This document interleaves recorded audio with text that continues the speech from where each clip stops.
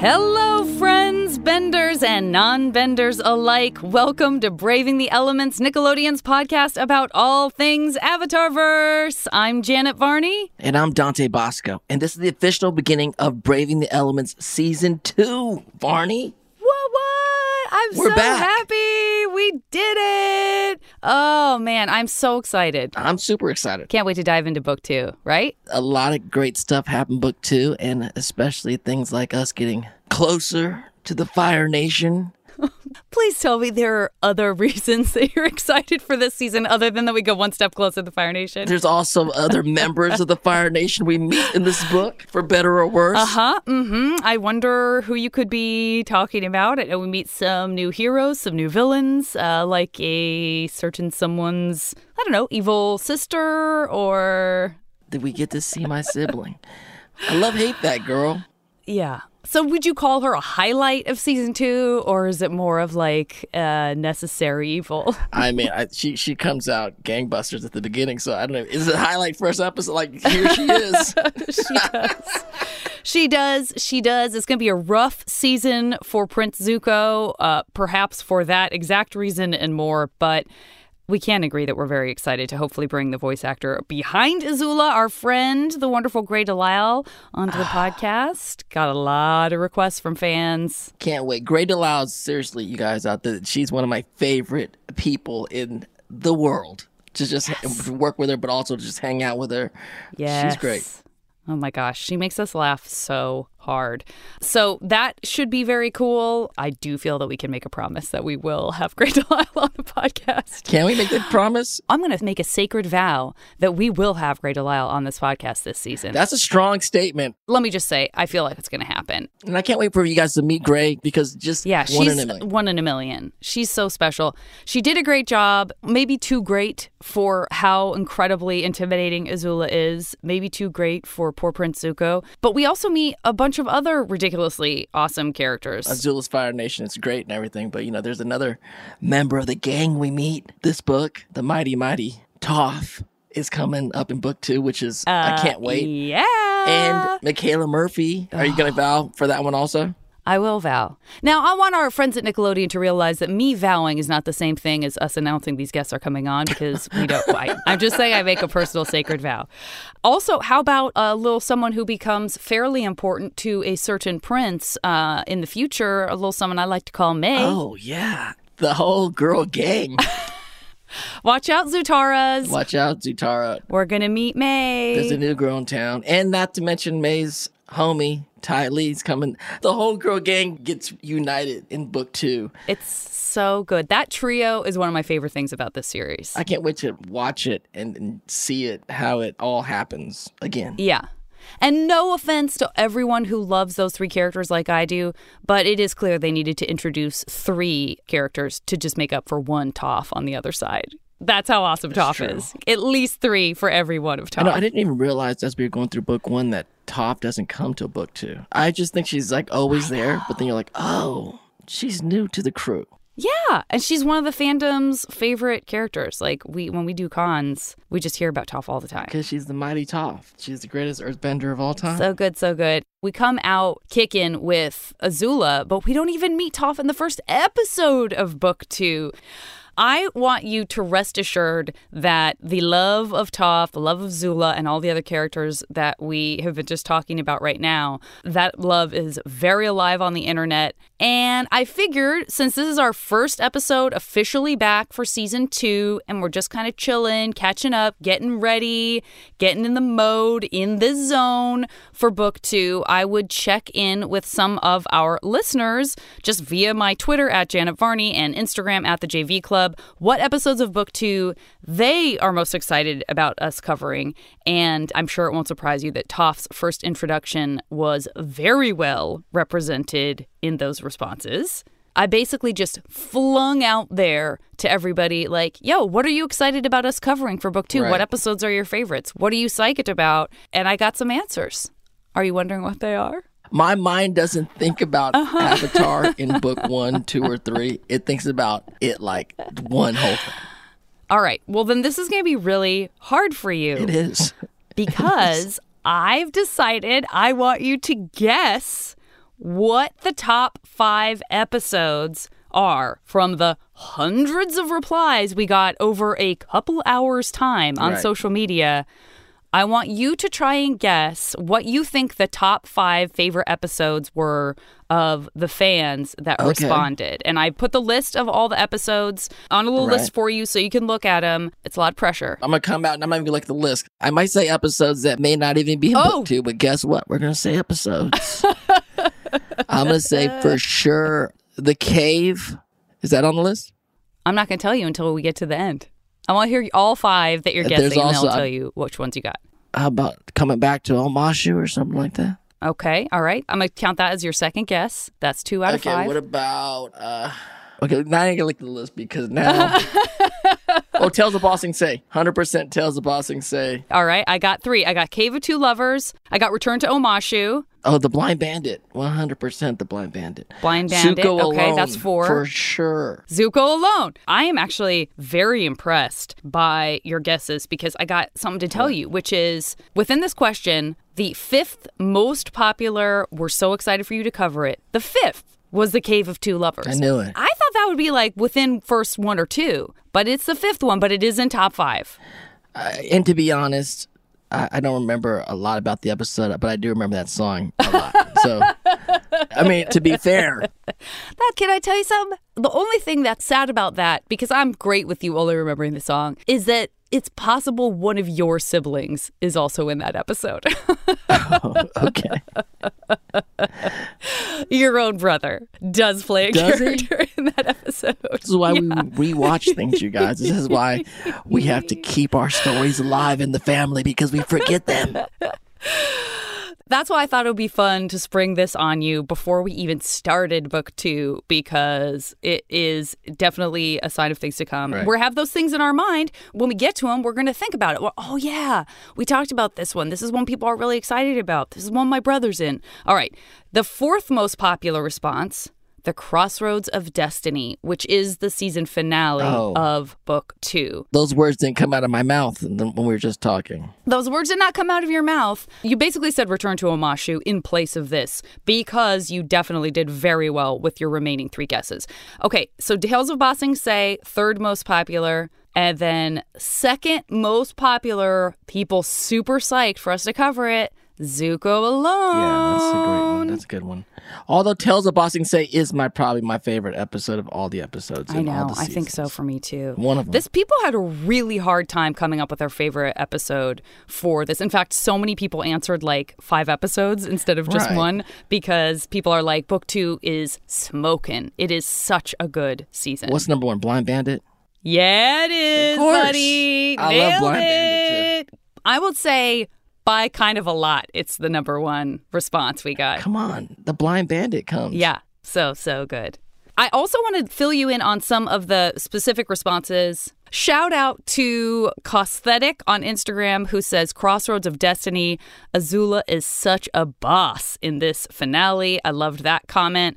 Also wanted to shout out Ray Marie J who says, definitely impossible to choose my favorite episodes, but one of my favorite parts of season 2 is Aang's emotional arc, particularly in the desert and the following episodes. Aang, and I'm not even going to say this one because it's too much of a foreshadow report, but the ending shot of the desert makes this person so happy. Emotional growth that the creators find throughout this season. There's so many moments of emotional growth. And Ray Marie J says, one of my favorite things about Avatar is how emotion and character oriented it is. I also love how Aang's growth is more subtle than some of the other people in the season, but they still show just how human and flawed he is. I said, that's something we would say on the podcast. That's some smart talk right there. Wanted to give that one a shout out, right? I mean, we've said that all through book 1. Also want to shout out Truthseeker988 for their best use of emojis, for one thing. Favorite season, things got pretty wild, and boy, was it exciting. We got the smiley face sticking its tongue out and closing its eyes tightly. We got fire. We got 2 swords.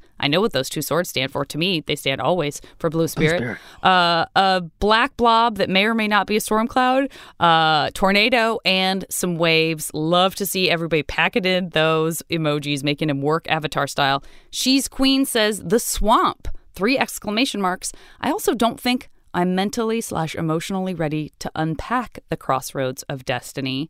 So we got a ways to go. She's queen. Don't you worry about it. We got a lot of episodes to cover before that. You can get yourself emotionally ready. We got Zaradros. I'm sorry if I said that wrong, saying, I think my favorite will always be Guru Pathik episode. In fact, it's my favorite episode among all the episodes from all the seasons. Excited to get into the Guru and help balance our chakras. Vern B says, I don't really have a favorite because I love them all, but I'm excited for the Secret Tunnel song, so I guess it's gotta be Cave of Two Lovers. Like me. A lot of people on social media want to hear us sing that song. Sing the song? We've already sang it many times, including in the Comic-Con episodes that we've released. We sing it with Dee. We sing it with Dee. The thing is that I get caught up on the lyrics because I do know the chorus. I don't really know the verse. Guess what? Even in the episode, it's baked in that the person singing the song doesn't remember all the lyrics. He doesn't know the verse either. You officially have such an out on that one. You're golden. Yes. On Twitter, I just want to shout out, first of all, I want to say one of the first responses we got was from our mutual friend, Hector Navarro, who immediately responded and said, I'd tell you my favorite episode, but then I'd start uncontrollably sobbing, and I got stuff to do today, man. And then he put an image of Iroh under a tree, and I think it's fair to say he's thinking of the moment where we learn a little bit more about Iroh's son, and it makes all of us sob uncontrollably. Ay. Cody Middleton says The Library, Tales of Ba Sing Se, or Appa's Lost Days. The Library's a good episode, too. We didn't say The Library. Yeah, right? Library sets up so much for the rest of the show. And the other two are just amazing episodes for reasons I won't mention. Again, a tear falling. So people are really getting worried about how emotional Tales of Ba Sing Se is. Ismail says that Tales of Ba Sing Se, Leaves from the Vine, that song, has a direct line to my tear ducts, which I thought was a very well said because it definitely has a direct line to my tear ducts. SD Scold says, Tales of Ba Sing Se is wonderful, and I always remember the amazing fight in the Earth King. But it's the Blind Bandit. Of course it's the Blind Bandit. That episode is pure gold. And then they give with a quick shout out to the Water Tribe. Avery says, and this is why I like this one. Avery says, personally for me right now, and I just love that because that's you and me, right? In a nutshell. For us, it's like, what's my favorite right now? Which definitely connotes like, and by the way, it could be different tomorrow because 100%. They shift around so much as we're talking. Because as soon as I watch a new episode, I'm like, hey, I just remembered something new. That's right. So Avery says, personally for me right now, it's Appa's Lost Days. I know it's such a dark episode. Yeah. You pointed that out. Yeah. But that's why I like it, because it highlights such a big issue. What I love about the show is it wasn't afraid to bring up hard-hitting, real-world issues. Right. And Nick Suncella says The Earth King, a great bending at the beginning of the episode and brings things together for a good preseason finale. Since The Earth King episode did not make it into the top 5 of the responses, I wanted to give a quick shout out to that, especially since we love our friend Phil Namar, who plays The Earth King and is just like the best guy. So that's some of the stuff that we're hearing about on social media, my friend, exciting. As we get ready to dig in. It's exciting. Going around cons, together and even doing cons separately. I love, there's so many fans that come up and that are listening to the podcast, which I'm always, it's always, I really love that and appreciate that you guys, when we're out there just in the wild, that you guys are actually listening and sharing it and being able to talk to you guys in person has been really cool. You know what we should do? Because we are coming in on our first year anniversary of recording. And so I'm starting to feel like because we are podcast husband and wife, you can't do anniversary gifts like you give to real actual marriages. But I'm thinking maybe we need to do like anniversary stuff that's appropriate for podcasts. Like for our first anniversary, we get each other some earbuds. Yeah. Our second anniversary, we give each other a new microphone. I like that. What do you think? I'm into that. So then, by the time it's like 5 years, we're getting each other. We have new studios now. That's right. We bought each other entire buildings that are our studios. We're going big, baby. We're going super big. Here's the thing, though. Do you feel like we're getting ahead of ourselves? I think we are getting ahead of ourselves. That's the only thing I'm worried about. Because now we're talking about all of this. It's like, wait, do we remember where we were when book 1 ended? Where have we been? The only thing I'm for sure that I know is Zhao's gone. That's all I know, and that's all I really care about. Zhao's gone.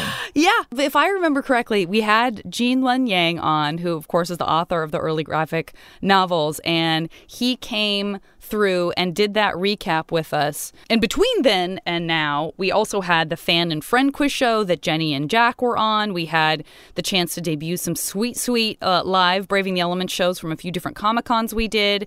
And so you're not wrong to think we should maybe go back for a second and talk about where we are at the end of book 1. So if I recall correctly, Team Avatar is likely to be heading out of the Northern Water Tribe. Right. Fire Nation officially defeated in that context, And Zhao's dead for the love of everything. Okay, but here's the thing. I feel like you are so preoccupied with the fact that Zhao is dead that you aren't even celebrating the fact that Zuko, in fact, did finally capture the Avatar. Now, he did. It wasn't last forever. But he got the sweet taste of being literally within your grasp for a moment. But then it's just, again, who's there? Zhao is there. You got Koizilla. There's a lot happening. But you are acting like Zuko did not extend his hand in an offer to save Zhao's life. You were acting like that never happened. It did happen. It was a wonderful moral moment of the good heart of Zuko that lies beneath. Zuko has a good heart in him. But when Zhao killed the fish, that look Ankara gives him, it was so bad. That's not cool. You took the moon out forever. He's gone. Zuko was even willing to show mercy, and Zhao was so egotistical, so pompous. I guess he would rather die than accept mercy from Prince Zuko, and he's gone. He is gone. Here's the problem. If we agree that there's no place for a character like Zhao in this show for young people, the problem we have is that we have almost no time to celebrate that he's gone before Fire Lord Ozai is calling up his other kid so quickly. He is like bringing in Azula. It's like, now I want you to just get everyone. I want my daughter to just go out and get everyone. I didn't even have time to mourn Princess Yue properly because I immediately got scared as soon as I found out that this smirking, clearly evil girl that I really don't know yet is obviously excited to go out and do her evil father's bidding. That's rough, buddy, right there. I can't believe it. I mean, exactly. It's happening. She's coming for us. I thought, too, now that we sort of have a sense of where we were at the end, imagine that you've just finished all of that work and the work that we now know as experts on book 1, the work we know all of the people who worked on that season went through. The animators, the colorists, Mike and Brian, all the writers, all the cast, Nickelodeon, everybody worked so hard to pull out that first season of this show that had never been done before. That was a network that was taking a chance on something that had never been done before. It was a marathon. It was such hard work, and barely had it ended before Mike and Brian got the great news that they were going to make a book 2. And they were like, oh my gosh, that's so awesome. Oh my gosh, this is going to be so tiring. It happened so fast. They had to quickly start getting ready. And in fact, if you have the Avatar art book, you probably already know this, but they did a quick jaunt over to Beijing, China in the spring of 2005. Mike and Brian did, so that they could sort of get in the mood as they know they're going to kind of start gearing things towards Ba Sing Se. So they go visit the Great Wall. They visit the Forbidden City. I love that. I'm sitting here imagining Mike and Brian on a plane to Beijing, and they're like going to go see the Great Wall. And I'm just going to see them with cameras in hand and drawing pads, and just maybe Mike packed Brian a nice little lunch one day, and they just walked around and they had a little map discussing things, and they were eating street food with each other, talking about life. There should be a mini, small, cute, non-canon episode where Mike and Brian go to China, because everything I'm hearing, I'm loving. I'd like to see it animated, them just kind of hanging out. I'd love to see it. And one of the things that they mention in the book is that right before they left, they found out about this architecture park that had all of these historic Chinese building styles. And they were like, oh my gosh, we have to go to this place, but we also have to catch a plane. So they had very little time to go there. So they were just like split up and were just madly taking pictures of everything, drawing little sketches, making notes to themselves. I'm seeing the anime of it right now happening in my mind. Yes. So we have to give someone the instruction to create that episode for us of anime anime. They got back. They are both, of course, so quick to compliment all the rest of the team. They said all of the artists really rose to the occasion for season 2, and they even promoted 2 artists in their own departments. Hae-jun Kim became the color supervisor, and Elsa Garagarza became the background design supervisor. They did some amazing work, led amazing teams. And one of the things that I remember too from looking at the book, which reminded me of doing Comic-Cons with Mike and Brian, is you know how they do that thing where they get all these thousands of people there and then they go through and they even show slides of like, and this is how we decided to design the clothing for the characters that you know. And so in the book, there's like, you see, okay, we're going into summertime. We're going to be in the Earth Kingdom. We got to give, for example, Sokka and Katara some summer duds. Because that whole Water Tribe winter look ain't cracking everywhere. Yeah, they're going to be very, very warm, not to mention where they're headed for season 3. And what's crazy as you say all this stuff is like, you know, think about this, you guys. They're telling this whole story of book 1, which was a great story, not knowing that there's going to be able to ever tell the rest of the story. Could you imagine if they're like, we're all just telling this story and it's over? And they're like, yeah, have a good day, you guys. See you next time. Yeah. On something else. There's no more Princess Yue. Bye-bye. You're absolutely right. That is so much of what making a season of television is like. Right. And particularly back then, and particularly for all the reasons we just said, where they're taking this chance with this new show, to not know. In fact, you know what?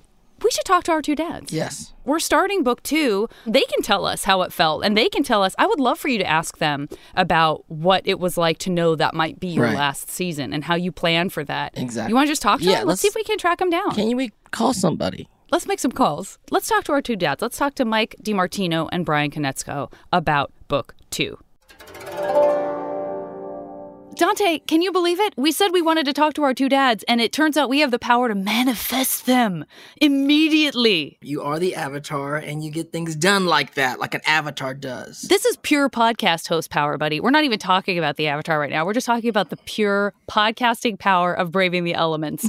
Our 2 dads are here. Hello, Mike and Brian. Thank you so much for joining us. Mike and Brian, welcome back to the show. Hello. Glad to see you again. Thanks for having us. Good to see you. Book 2, baby. Here we go. I can only imagine that our sense of the avalanche of work that was coming at us when we found out our podcast was picked up for book 2, it might have been just the same as the stress that you both experienced. I'm sure they're commensurate. I'm sure it's comparable. But of course, now you're also very, very busy at Avatar Studios working on so many things. Stuff. Because you're busy plugging away at the story of Avatar stuff. Top secrets. Top secret Avatar stuff. That's right. Barney, you don't have that clearance. I absolutely do not have the clearance to hear more about nothing. We had to try. We had to try for the fans. We get so many questions on social media asking if we can, I don't know, like put a drone spy near your home. Yeah, I think the only thing I'll say is like, thank you for being patient. You will have to be more patient for a while because animation takes a very long time and developing things takes a very long time, sometimes longer than you expect. So we're working hard. Everyone's working super hard. We're still working. Then one day there will just be so much stuff. It's so exciting. It's so great. It's so great. Yeah. Well, we are happy to fill that gap with just nonstop talk about how much we love the shows and the books and the entire world. And we really appreciate you coming on to just kind of set the tone with us. You know, Dante and I were just talking, as you know, moments ago, we were talking about how we just wanted to get into the mindset of, you know, here you go. You finished up the successful series. As you guys are looking towards the end of book 1, you did not know, correct, that you were getting another season? Well, there's always overlap, you know, in TV, like there's kind of a pickup date that the network has to pick up season 2 if they don't want people to start rolling off the crew, you know, which you usually want to avoid.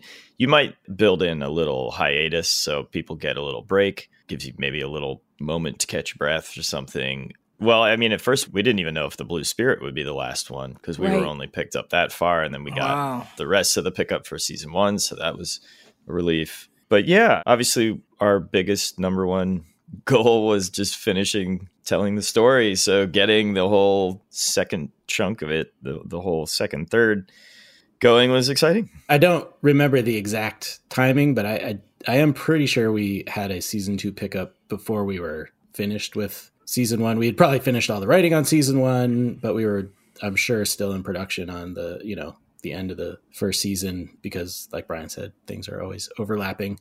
Because I do recall we had a little like writer's retreat. Right. Me and Brian and the writers, we all went away for a couple days, got out of the studio, went to Palm Springs, I believe, and sat around trying to come up with ideas for season 2. Sounds like a fun retreat. I love it. Did you guys come up with like cliffhanger ideas? Did you like, we're going to have this cliffhanger for sure, and then we also may have something in our back pocket in case we get canceled to wrap this bad boy up, like right quick? Nah, by that point we were just going full steam ahead, you know, just not leaving anything in the tank. But yeah, we mapped out, I think everybody just kind of brought ideas to the table. There were old ideas in there, like new characters, and Aang's going to be learning Earth this season, and how are we going to get into that? And I don't know where we had the discussion, but we definitely, I remember Aaron Ehasz had like a really good instinct on, look, everybody knows Zuko's going to eventually, I guess this is a spoiler alert, or foreshadow report. Foreshadow report. Yeah. He's going to go good. So guess what? I didn't know. I didn't know, Brian. I had no clue. I was like, what am I doing? So Aaron was like, we should definitely have him go worse first, you know, which I think not even just as like a twist. I think that was a good kind of character thing, you know, like he's definitely on a trajectory, because life's like that. Everything's not in like a linear arc, you know, it's a little messier. So ain't that the truth? Yeah, it was fun. That was the first retreat, Mike. We went to, that's I recall. Yeah, Santa Barbara was the second one. We did a little one for season 3 as well.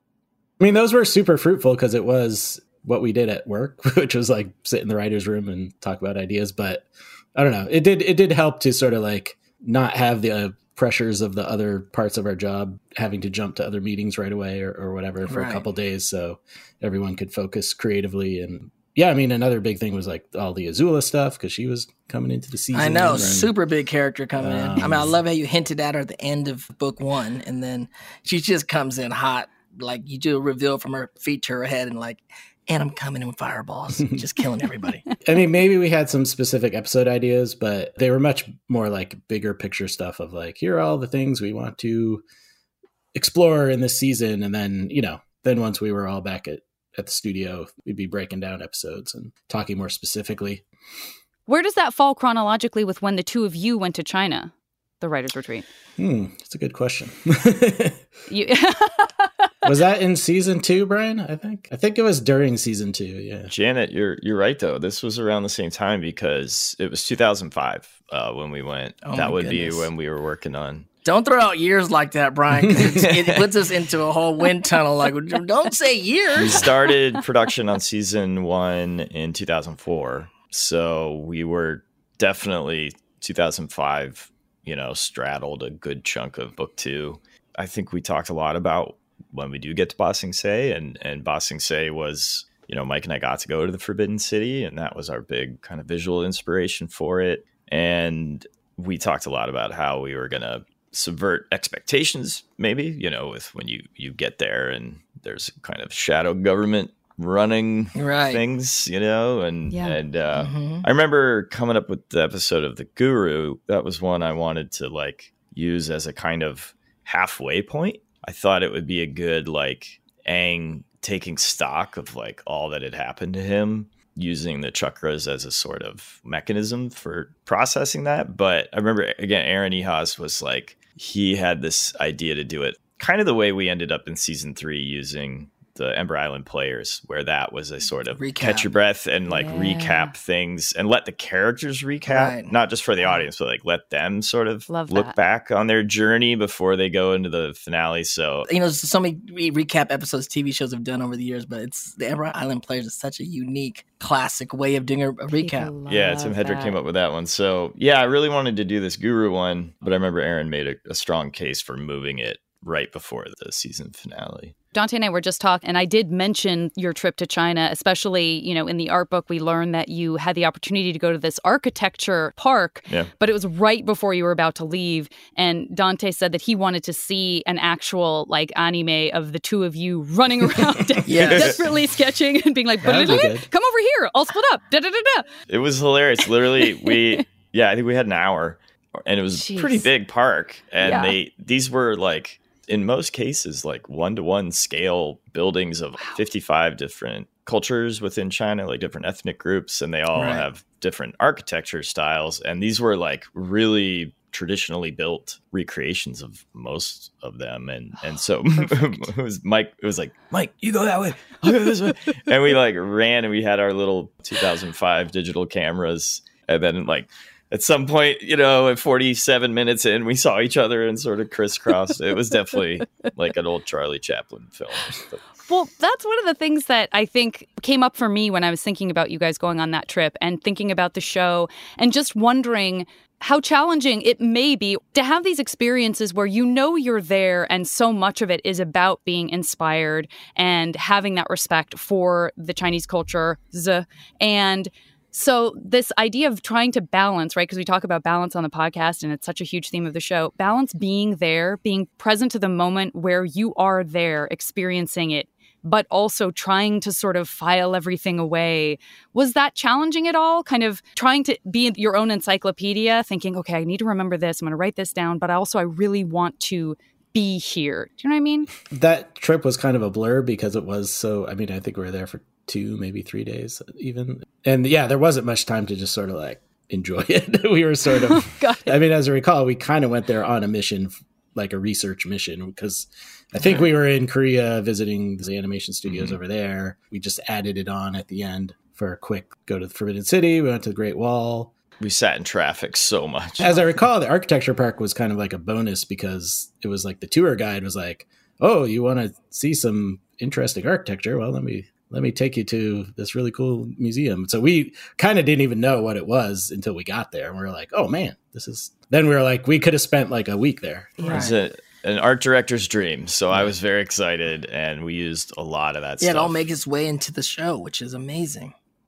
For sure. So cool. And another thing I remember from the writer's retreat, Mike, correct me if I'm wrong, is I think that's when we came up with the idea, we needed a way to slow the kids down so that they would have to travel by foot. Obviously, we didn't want anything really bad to happen to Appa, but let's kidnap him. Let's get him gone. Yeah, it's when we came up with the idea to have them get separated from Appa. Which is so sad. I know, to the emotional pain of fans everywhere. We got to weave things that were more little mini arcs into this season, so it wasn't quite so isolated in the episodes. I think, Nickelodeon as a network had been really freaked out about that idea, but we kind of gained a little bit of confidence from them. So we were able to do season 2, I think, more like we were originally envisioning the show. It's a little bit more of a journey that's just adventures in a row, and has little mini arcs and character arcs. And did the timing for production, did any of that adjust for season 2? Was there any good news, you get 5 extra weeks, or bad news, we got to trim down, you get 2 less weeks? How did that, because I know you guys made some internal kind of promotions, if you want to use that word, where you set a couple of really talented people at the head of some of the departments. You mentioned being in Korea to visit the animators. You did make some shifts there that were really positive, it sounded like. Yeah. The production's always evolving, and the people who are doing great get to do more great stuff and get promoted. And we brought in new artists, new directors. Joaquim Dos Santos started on season 2. Yeah. Joaquim joined on the zoo tale of Ba Sing Se. I think that was his first storyboard. Definitely no relief in the schedule. If anything, I was, in my art director duties, just falling further behind Shirley.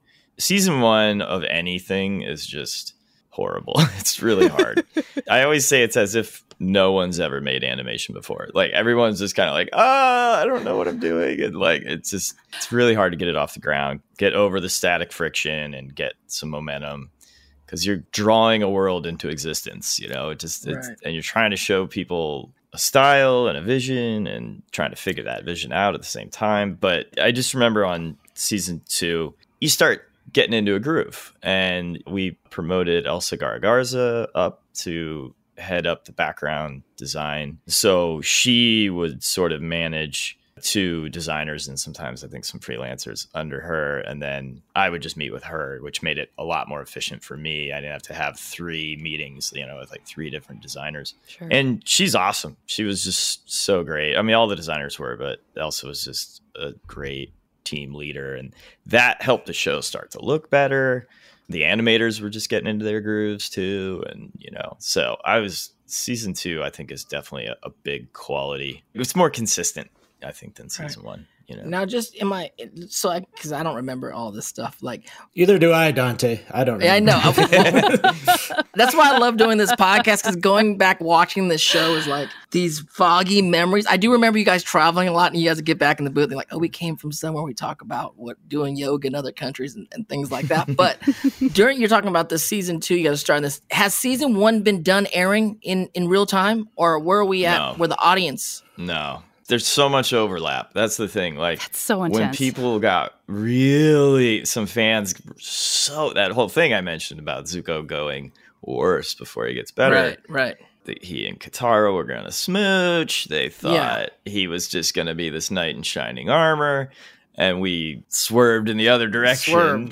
Right. And I remember we got a letter that was like, not just from one person. It was like a collective of people. Oh. Like, we, the so-and-so, have authored this demand. And it was like, we demand you rewrite and reanimate the finale episode. But we were already like deep into season 3 when that came out. I also imagine you probably wouldn't have been like, stop the presses, everyone. It's amazing that certain fans care that much. They were so mad at us. And I remember Joaquin was, by that point, we were into season 3. He was a director. We were all enjoying this letter.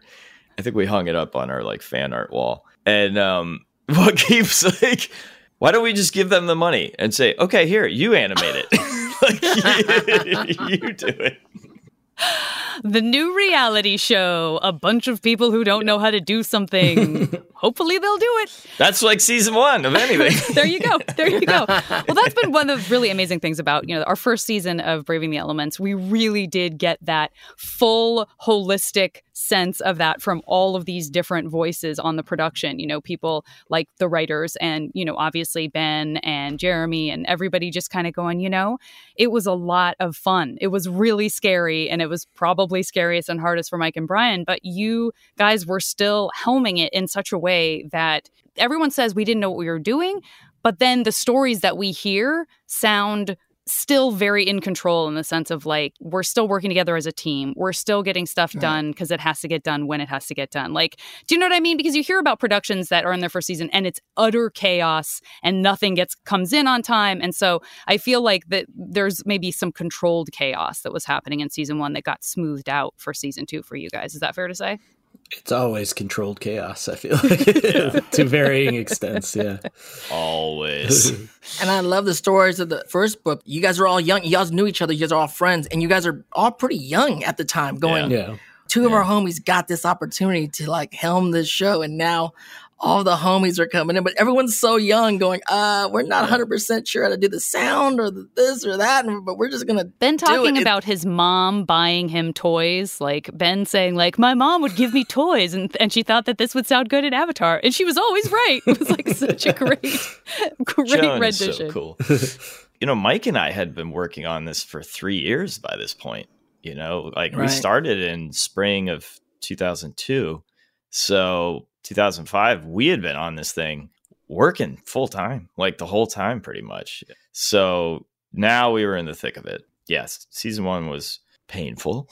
Season 2 it started to get a little bit of momentum. So that was really exciting to see. It was really satisfying. The journey was really becoming real and looking a lot better than it did first season.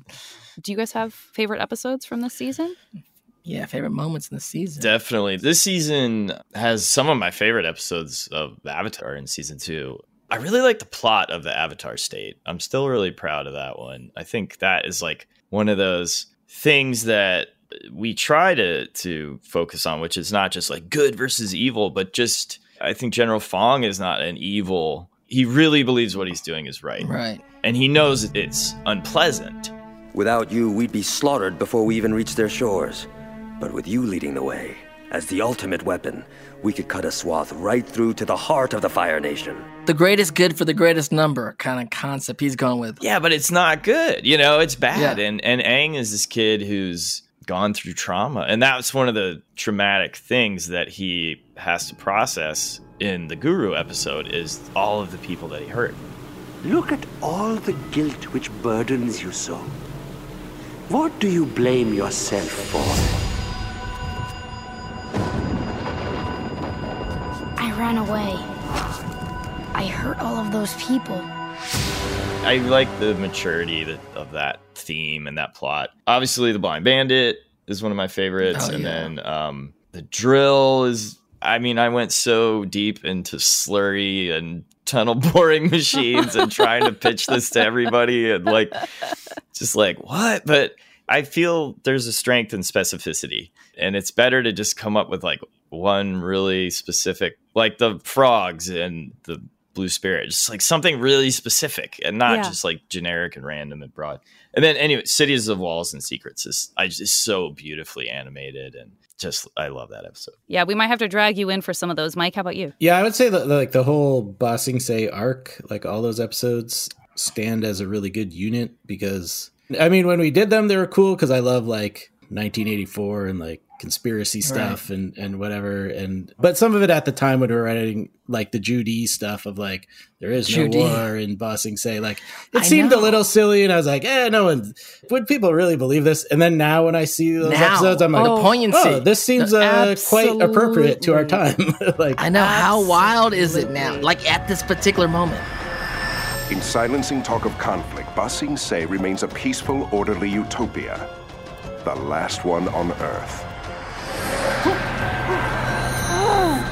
There is no war within the walls. Here we are safe.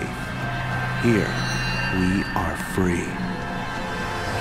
It is interesting, when it first came out a couple of years ago again, had the resurgence, and people were writing about it again. There was a lot of writing about not just that episode, but the political themes and stuff of the show and just how relevant it was to our time now. And that is true. And then I also feel it's just we were inspired by stuff that had happened in history, throughout history in various time periods.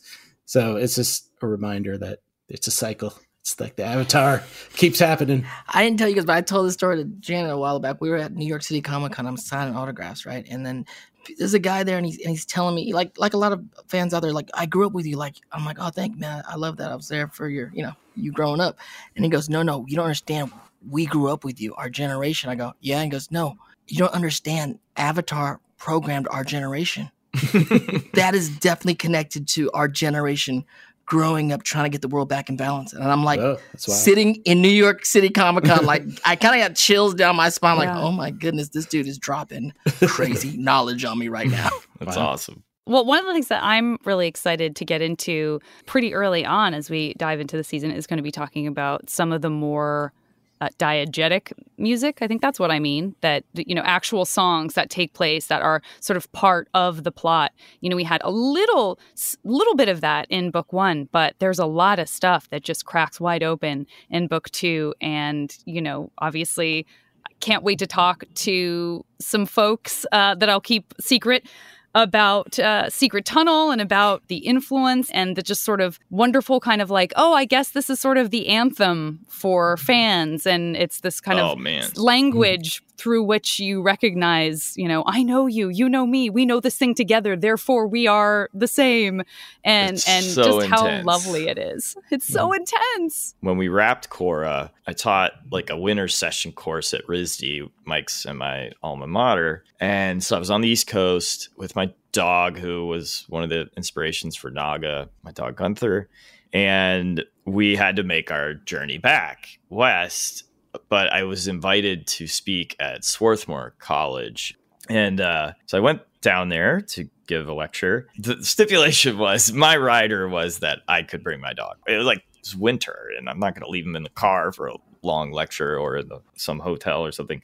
Right. So Gunther came out on stage with me. He was a big golden doodle. So he was like 3/4 golden and part standard poodle. So he was huge. And we're standing just backstage, and all of a sudden I hear this terrifyingly creepy, loud, like reciting of the opening of the show. Katara's full narration, memorized. The whole crowd did it. It was so loud. And Gunther, I remember, you know, when a dog will just look up at you like, what is happening? Like, he's just like, what is this evil chant? Like, where have you brought me? Like, what is going to happen when I walk out on that stage? But I do believe they all also sang Secret Tunnel. I could be wrong about that. But yeah, the incidental music was really fun. It's so good. When do you guys start receiving fan art and how? There's a thing called mail. And back in the day, snail mail. I don't believe you. Back in our younger years, people would send us written pieces of paper and drawings in an envelope. And we'd receive them at Nickelodeon. Yeah, I mean, there was obviously online discussions back then, but we did get a lot of fan mail via Nickelodeon. You know, they would just send like to Mike and Brian at Nickelodeon, and somehow it got to us. So we did get a lot of letters, Santa, and the North Pole, drawings and whatnot. The first bits of fan art ever were my nephew Alexander. That's true. Long before the show ever came out, he saw the pitch drawings that I had done and Bible that we put together, and he did these drawings of Katara and Sokka and I think Aang, and so that was the official very, very, very first fan art. But I mean, the first 2 episodes premiered, and then there were 1 or 2 fan websites that started, avatarspirit.net and Distant Winds or something like that. Those like popped up right away, and we were just like, whoa. We thought it would take some time, you know, to kind of have that kind of resonance. But yeah, we got a lot of cool stuff, so that when you would walk up the green slime stairs at Nickelodeon, at the top of the loft was our space, and then over on the left was SpongeBob, but there was like a big wide wall that was like the backs of some cubicles, and we just made that our whole big fan art mural. We just pinned them all up there. It was so neat. It was just a great way to just constantly be reminded of how it was connecting with people, especially kids. You know? Yeah. Oh, that's so amazing. Because it was obviously not the first show either of you worked on, but certainly the first show where it came directly from your brain and your brains alone. Well, many other brains. We squished a bunch of brains together. You a lot of writers. You guys said, this is what Aang looks like. And, you know, I don't think anybody else was like, I've decided to draw Appa a new way. And I hope the two of you be surprised. Understand. Really? Yeah, as I've said in the past, and like in the Avatar Spirits documentary, like, you know, Mike and I had started this in 2002, and we had been working on it full time. So we had been living with this and toiling with it. And there's ups and downs, and no one even knew what it was. It's not just like right now where you want to know what we're doing at Avatar Studios. It's like no one even knew who we were, what we were cooking up behind the scenes. So when you get to season 2, most of season 1 is out there. You've got a wall of fan art growing. You're like, okay, this isn't just this kind of isolated thing, this secret that we're carrying anymore. This is like, it's out there, you know, and once it's out there, it takes on a life of its own. And like you were saying, Dante, people grow up with it. It becomes a part of how they value the system and how they see the world. How they see themselves, yeah. But it was forming its own community, you know, and people were meeting each other because of it at the conventions and on forums and stuff. So not that you float around and pat yourself on the back, but you just become like aware that you're in the middle of this sort of loop, you know, this feedback loop. Do you guys I mean, especially now going into the Avatarverse stuff, but even, I guess, coming back your second season, first time really dealing with expectations from, you know, fans or whatnot, studios or whatnot, the expectations and that others may put upon you than ones you put upon yourself. Yeah, I was going to say, we always had the highest expectations for ourselves. So, right. Yeah, we were very hard on ourselves. I have some last questions. I found this in my old notes, and I was like, I do want to ask this question. It's so dumb. Mike, it's for you. thinking about you and the very early stages of Avatar: The Last Airbender and how robots have long been an inspiration to you. There's some robot characters that have been a big deal in your world. And we know kind of what the early sketches included, and that there was a little bit of a robot element in very, very early iterations. So, but putting that aside, if you had to turn one of the human characters from Avatar: The Last Airbender into a robot, this is the best question ever. This is the best. This is the best bit of Avatar journalism I have ever heard. So this would be like Westworld, where it's like you're discovering, like, oh no, they're actually know that Sokka was always a robot. Right. Oh, a secret robot, or just like it could be a secret robot, or it could be like rewriting alternate universe. Like one of the characters had to be a known robot. One of them's Data. Yeah, I like that version. I like robot. the version where one is just a robot. Like, Got it. And you know it. But Mike, answer both. I think, man, that's a tricky one. I know I'd want it to be in their group, but then I'm like, none of those kids could be robots. I feel like they would have to, after Zuko turned good, Ozai and Azula create a robot Zuko to go after the kids. Oh, great answer. A Terminator Zuko Terminator to Zuko. kind of go after him. Zuko 2000. And then Zuko has to fight himself. I immediately was like, Sokka. Sokka's a robot. That's for sure. what I said too. Yeah, he could be for a He could have a funny, computer quirky, brain. Yeah. You know, he's definitely the C-3PO-ish kind of can be smart and wild. I was thinking, he's sort of a Tin Man, C-3PO, but exactly the exact same personality, just a robot. Katara's like, my brother's a robot. I mean, don't ask about it. It's just how it is. And you just never explain it. There's no other robots anywhere in the world or in the Southern Water Tribe. You just, but everyone knows what a robot is. He's not famous. Well, once we got to Korra, then we could actually do some like robot things, like the mechs and the, Kavira's giant mech. I know we're jumping way ahead here, but those are like mech suits. So good. Yeah, the mech stuff. Yeah. All that technology came in the new series for sure. The biggest technology that we had in the original series was like the guys who flew. The Mechanist was bringing in some technology. The airships. Yeah. I mean, the drill is the biggest. Oh, the drill. Piece. The drill is very scary. You did a great job with that. Thank you.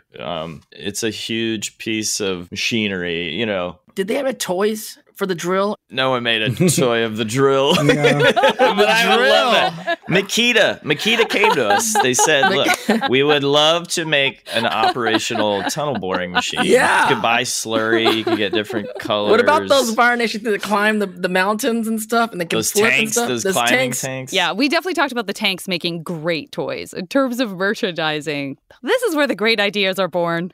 Okay, so a couple of listener questions. Joseph at Jedi Master Joe tweeted, waterbenders get the full moon, firebenders get Sozin's comet.